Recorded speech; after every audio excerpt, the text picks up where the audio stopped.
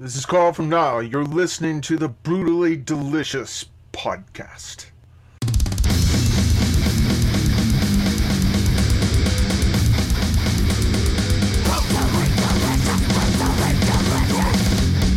Chris, you want to jump in? Okay, so I just listened to the track, and to be honest, I didn't know your past, like about Nile or anything like that. Bruce just informed me of it. I'm kind of new to metal, so you'll have to forgive me. And I look behind you, and I see amps, and I see guitars, I see metal. But I listen to the track, and I hear like all of this crazy ambient instrumental stuff with world instruments. How did you kind of decide to do that? And how did you make it happen? Were you using samples? Was it real instrumentation? How did that come about? Well, years ago, back like '03 or so, I got my first bagla massage, which I could go in the next room and bring it in here. One second. Take Yeah. 1 second.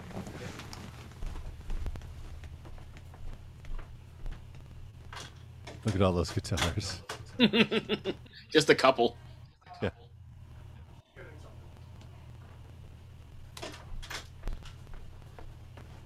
Oh, look at that. Yeah, right now I'm working on Nile songs, so everything in my studio is the electric stuff. Yeah. This would be a glissentar. It's an 11-string fretless, made so you can get oud sounds in a guitarist-friendly format. That's cool. That's one of the things that I play a lot. This is the bagla massage. It's a long-necked Turkish lute.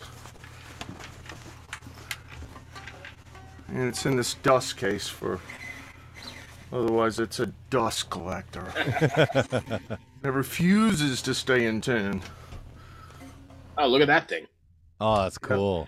And you can see it's got movable frets, and some of them are microtones, where it's just a quarter tone. It's not a normal half step. Yeah. So you actually have 17 notes to an octave. Oh, wow. The strings are in courses, so the bottom two are an octave apart. The middle is unison. Well, it would be unison if it were in tune. This does not stay in tune very well. It surely doesn't stay in tune when it's inside its case. And these are tuned in a fifth, and it's 3 strings. Oh, cool. Wow. So, yeah, it's quite a unique instrument. The first time I ever saw one of those, I didn't know what it was called, but there was a band from Canada called the Tea Party, and they use that a lot. Yeah, the Tea Party. Yeah. They use those a lot. Yeah. Do you write on those? You know the Tea Party? Not personally. Oh, No. but you know their music. I know their music, though. Oh, that's cool. I don't meet many people in the U.S. that know the Tea Party. Like, no, Actually, of the Tea Party. Ashmedi from Marrakesh turned them on. Turned me on to them. Oh, really? It's like, dude, you got to hear this band. Yeah, Ashmedi. That's great. Do you find yourself writing on those kind of instruments, or does that stuff come in later? You write on the guitar, which is your main instrument, and then add those sort of... Usually, yeah, a song will start on the guitar, because that's what's in my hands every day. And then I'll go, well, you know what? This would be pretty cool as a Saz riff or as a glissentar riff, because there's 2 widely different things. So yeah, a lot of them just start on the guitar. That's really the basis of all the songs on this record. It starts with my hands, Right. and everything else is just bringing that life and context. Are you writing the story? Because I know this is the third part in, I guess, the series. 2-part question. Are you writing the story first and then adjusting the music to it? Or how does that work? And second, is there going to be more to this, or is this a trilogy? When I'm writing it, the ideas all sort of come at once, and each side feeds each other. That was a tongue twister. Wow. Okay, so like if I'm playing the guitar and I'm like thinking about it, and I'm like seeing the movie in my head, right?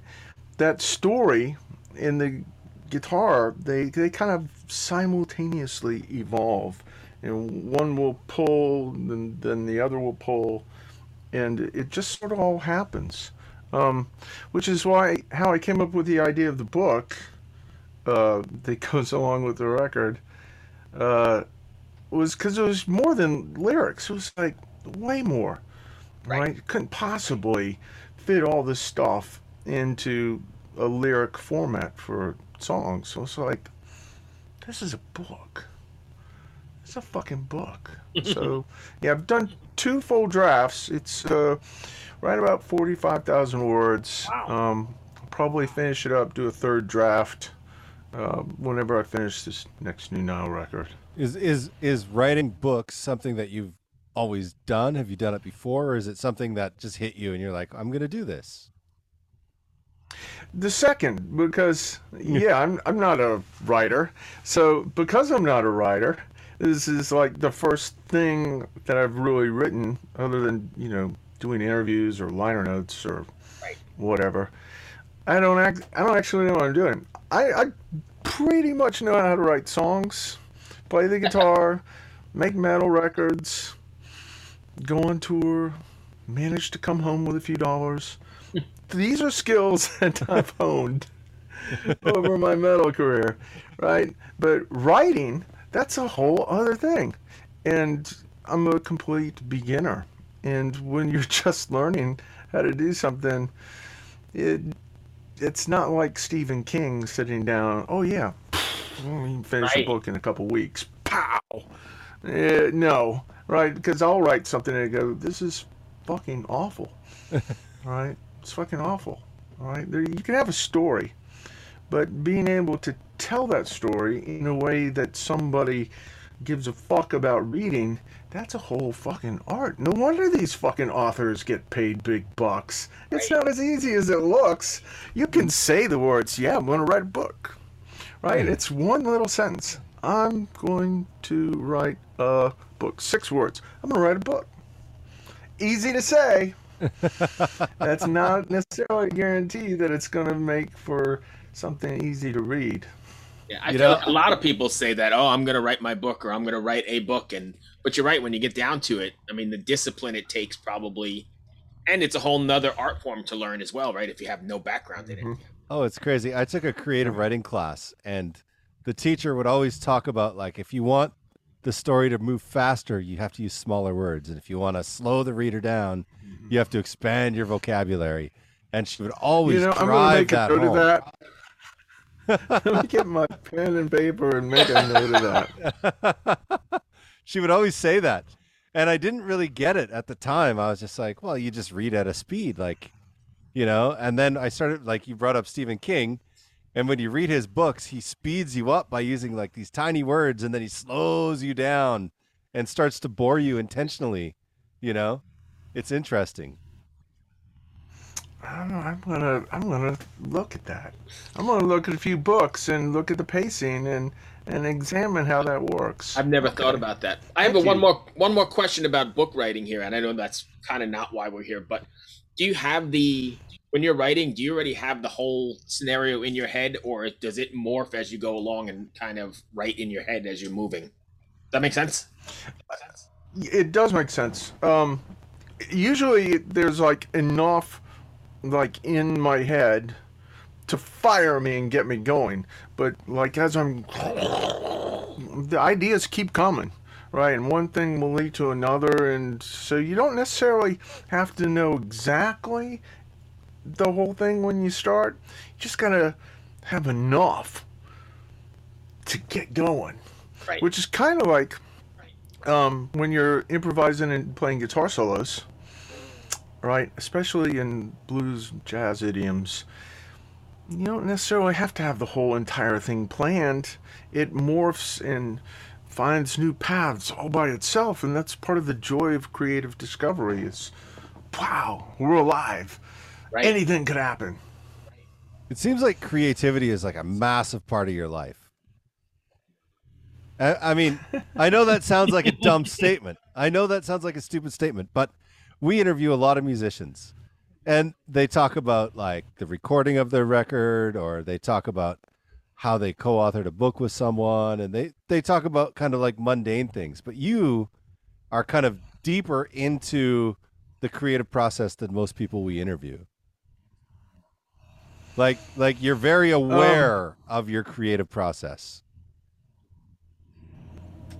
Well, I like procreating to start with, right? So I already like it, right? The fact you can just make stuff come into existence, and you don't necessarily have to plan it.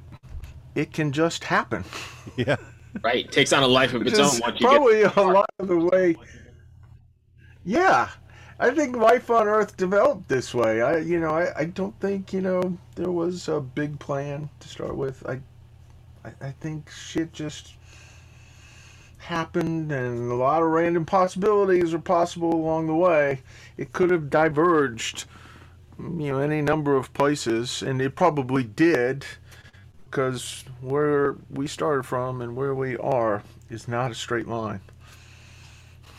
Yeah, It's definitely. not a straight line. You can look backwards and trace the evolution, but Yeah. when the first, one-celled creatures, started doing whatever they were doing at the bottom of the ocean while nobody was looking, they didn't have a big plan. They were just doing it, Yeah. and I like that. I really like you don't have to necessarily plan it all out. I mean, a lot of shit that we do as a band or musicians, you got to plan. You gotta have a plan that gets you started. But if you can adapt when you need to, it's possible to go places you never conceived of when you first started. Um, and you got to do that. You know what? Nile, if I look back at the history of Nile, this is not at all how I envision it happening. Really? Not at all. There were plenty of times we had to go, okay, we either got to adapt or die. One or the other. I choose adapt. Right? Right. And adapting, wow, that means you just open the door to, okay, there's probably several possible ways to go forward. You can't do this thing anymore, so you got to do something else. Interesting. Yeah.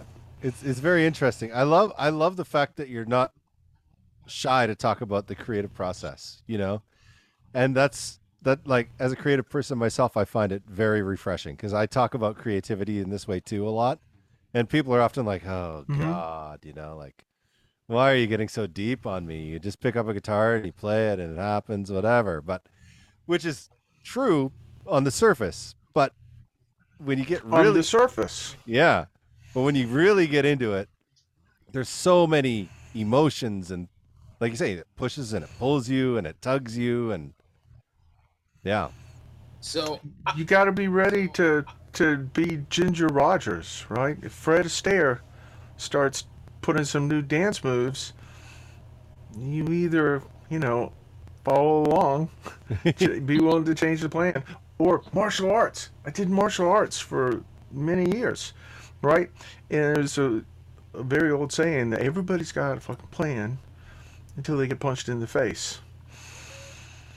Or, said another way, no battle plan survives contact with the enemy. So, right, you have to be willing to go, okay, this plan or this technique is no longer working.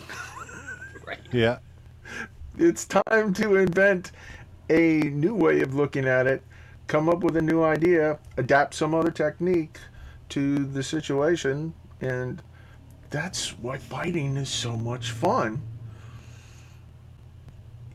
Because there's constant creativity to it. I see so many parallels, between playing music and martial arts. I mean, if you're actually engaging in like real sparring or actual fighting, then you have to do this. If you're just running kata which is a preordained set of moves. It's, you do this one, you do this one, you do this one, and you're judged on how well you followed the line, the plan of techniques, right? But if you're actually sparring, you have to adapt and be willing to recognize what's working, what's not working, where your opponent's strengths are, where their weaknesses are. When they make a tactical error, to be adaptable enough to see it, adjust, and capitalize. Yeah, sometimes I think when you're writing a song, sometimes it's like that. Like you see this little opening, right, that opened up. Somehow it's just a little crack. And if you pivot and strike in the right place, now that becomes a fucking opportunity to come in and capitalize on this opening that may not have been there 2 seconds ago. Right? It's creativity, fighting. There's so many parallels. So I have a question for you, and it's about the creative process again. Are you one of those creatives, like most people I know, where you almost have like a creative ADD? There's so many things. And if so, how do you narrow them down to, what you're going to work on today? Because I know my list is like a mile long of things that I really want. I want to write my book. I want to, work on the podcast. I want to do this, that, or the other thing. There's too many of them. I can't even keep track anymore. I have a warboard. On the other side of this door is a giant dry erase warboard. And I got 2 of them. And that's where I prioritize the things that I want to work on, and I can fucking see it. And it really helps with finding some clarity about, this is what I should work on today. Right. Also, 1 second, I'll show you. I get some visual aid. No, I'm good.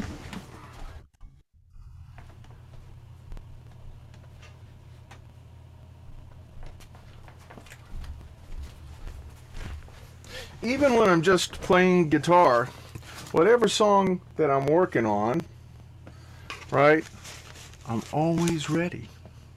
Always ready. If I'm playing guitar and I got my lyrics right next to me, I'll go, you know what, this idea right here, that's the pre-chorus. This thing over here, I know that would make my good re-kick before the hook. And this thing, well, that's fast, right? This other thing, that's slow. And before you know it, I got pencil marks all over this thing. All those little random thoughts that I would have went, yeah. Right. They're here. So the creativity never just wanders away. It's always a little bit active. Yeah. But it's hard to keep it straight sometimes. The little micro ideas, you can't keep them straight, especially the older you get. There's other shit that life demands you take care of. Like if your parent, yeah. So taking little notes really, really fucking helps. The warboard, the notes, and turning off your social media. Yes. Turn off your social media. It'll wait. There's nothing Whatever more it distracting. is that it'll wait. Like that, comment that somebody made, it'll be there, tomorrow. Right. It'll be there later tonight. Right. It's not as important as that fleeting moment of creative inspiration that if you're constantly being distracted by your notifications, it'll win. Your social media with your friend will win out over your genius idea all day long. That's the way it works. Right. Because they want you to pay attention to your social media device. I'm talking about they again. I'm not a conspiracy theorist. I'm not. I'm just saying that we as humans have a lot of weaknesses, and this is one that gets exploited and taken advantage of a lot. Some people don't mind, but if you're trying to do something creative, you don't want your brain constantly binged or pinged. Yeah, you don't want your brain constantly pinged by somebody else when you're trying to receive inspiration from the metal gods. Right. Ooh, sounds like I'm one of those guys. Hey, man. Metal gods. Hey, I praise the metal gods daily. Well, good. I do too. I don't know if there actually are any. It's just my way of somehow codifying the concept of the larger spirit that seems to give metal folks inspiration.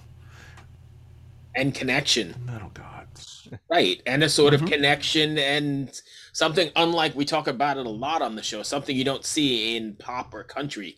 This like global metal family, for lack of a better word. Well, this is actually what got me into metal. Was I went on 70,000 Tons of Metal in 2011. As I was dressed like a golf pro. I'm not going to lie.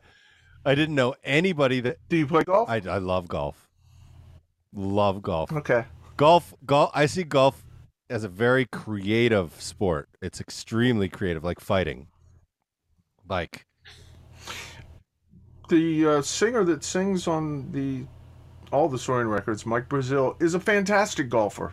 Man, is that guy good. He plays at the Masters every year in Augusta. Wow. Oh, wow. He's the kind of guy that just lives on the golf course every day. Yeah. It's playing. I often think if you want to get to know somebody, take them golfing. Because you'll get to know them more in that 3 to 4 or 5 hours than you'll ever get to know them. You could spend all day with them every day, and you won't learn as much about them as you do if you play golf with them once. Interesting. You know, that's a lot like the thing in the Matrix movie when the guy goes, "You will never know someone as well as when you fight them." It's the same principle. Yeah. I believe. You will get to know them in ways you could never possibly understand unless you put them in that context. Yeah. It's a contest of actuality, right? Because you're doing things. You're not just talking about things. You're doing things. Yeah, and with golf, if you hit a bad shot, right? How do you deal with it? Do you get mad? Do you throw your clubs? What do you do? Right? How do you recover from it? If you have a bad hole, does it ruin your day? Do you ruin everyone else's day around you? Like, there's so many things. Like, I often say golf mimics life, right? Because, like, when I play golf, if I hit a bad shot, I might yell out, "fuck." And then I'll be like, okay, I got to fix the next shot I have to fix and see how I'm going to get through it. But you'll play with some people, and it's just like a full meltdown.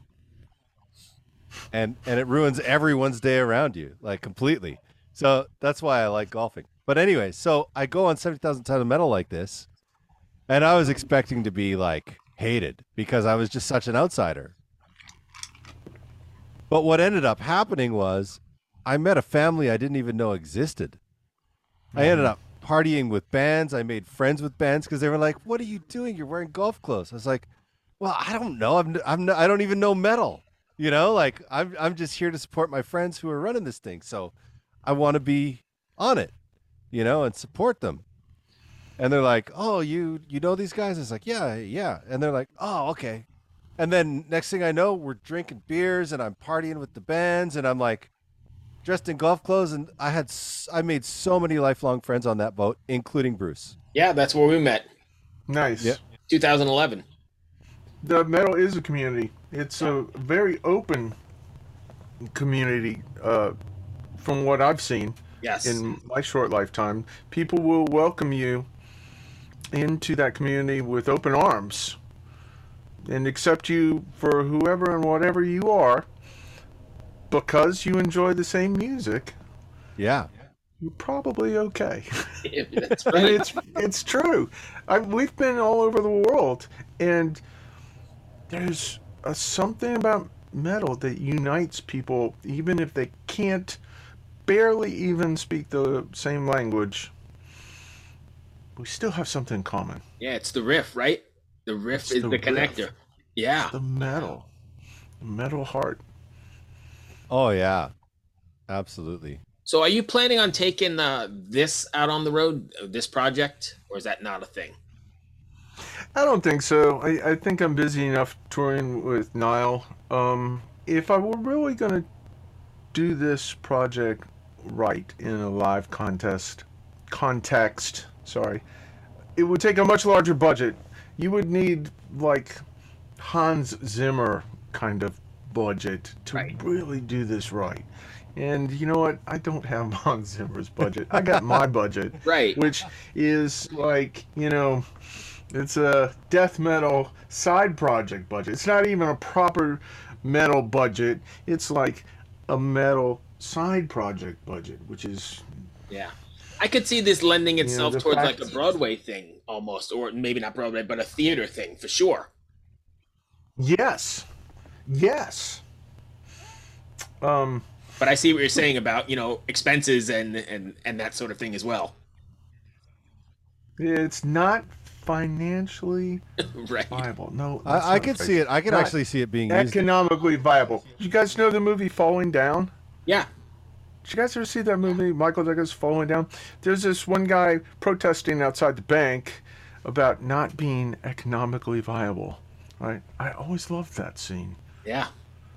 It's not Yeah. economically viable. I actually could see this music getting a lot in films, Hmm. and getting licensing with film work.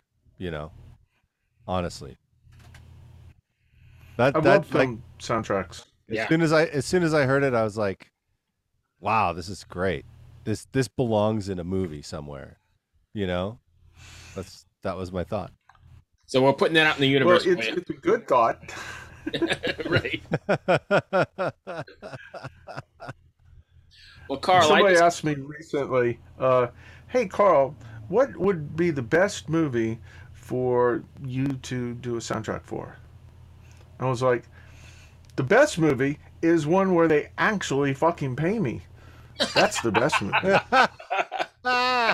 you're right. Nice. Where they actually pay me. But you're done with those $1 film deals? Yeah, or video game. Sometimes when you do music for a video game, that's no guarantee the video game's ever coming out. Right. So I've done music for a couple of failed video games. Uh, That's, Yeah. Yeah. right. So that's like that maybe wasn't the best use of my time. Yeah. but I Yeah, guess we when don't you- know until it's done, right? Especially when you're That's hoping the for the gamble. mechanicals from it, and then it doesn't happen. Like the whole deal Right, was because the they will mechanicals. lowball you. Right, on a prospective music job like that, they lowball you because we'll give you something on the back end. We'll give you a nice rate, but get paid up front. That's my advice from life experience. Don't do stuff on prospectus. Get paid. Yeah, yeah.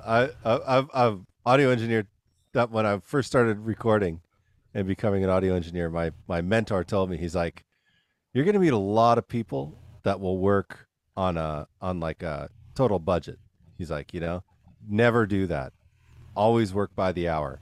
He's like, if you want to give them a budget for the whole record, you can, but you have to set the time limits, start and finish, and anything past that is hourly. And that was like a really important lesson to learn, because I didn't take that advice at first, and it really bit me in the ass.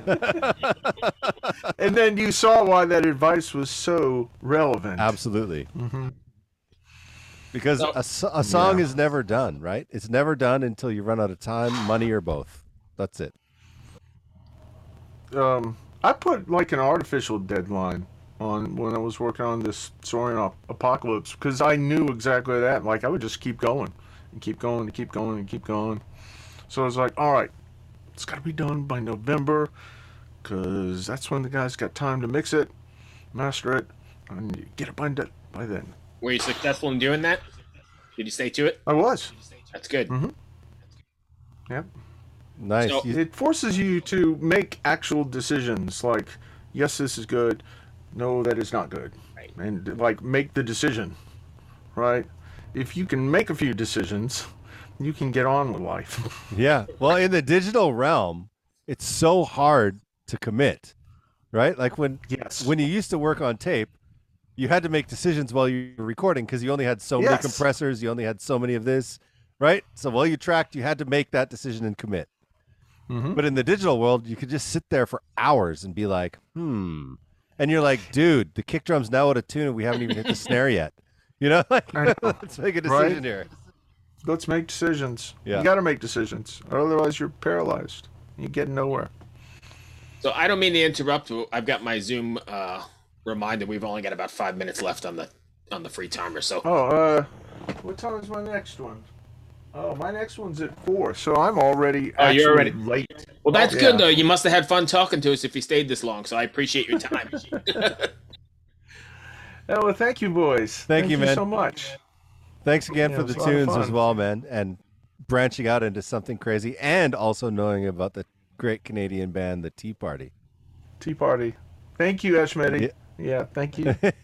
Thank you, my friend. Good luck with the Awesome. everything you got coming up, and I will talk to you soon. All right. Take Be care, safe. Bruce. Hey, we'll see you soon. Chris. Cheers, All right, man. later. See you later, man. Thanks. Bye. Bye.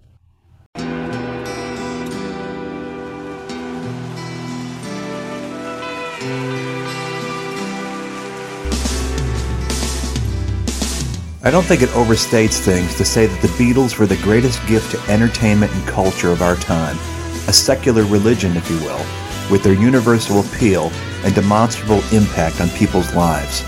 I'm Robert Rodriguez, host of Something About the Beatles. With every episode, I speak with historians, musicians, artists, and Beatle witnesses, all in the service of fresh insights into the most joyous cultural entity the world has ever known. I hope you'll join me and listen to Something About the Beatles, now on Evergreen and wherever you get your podcasts.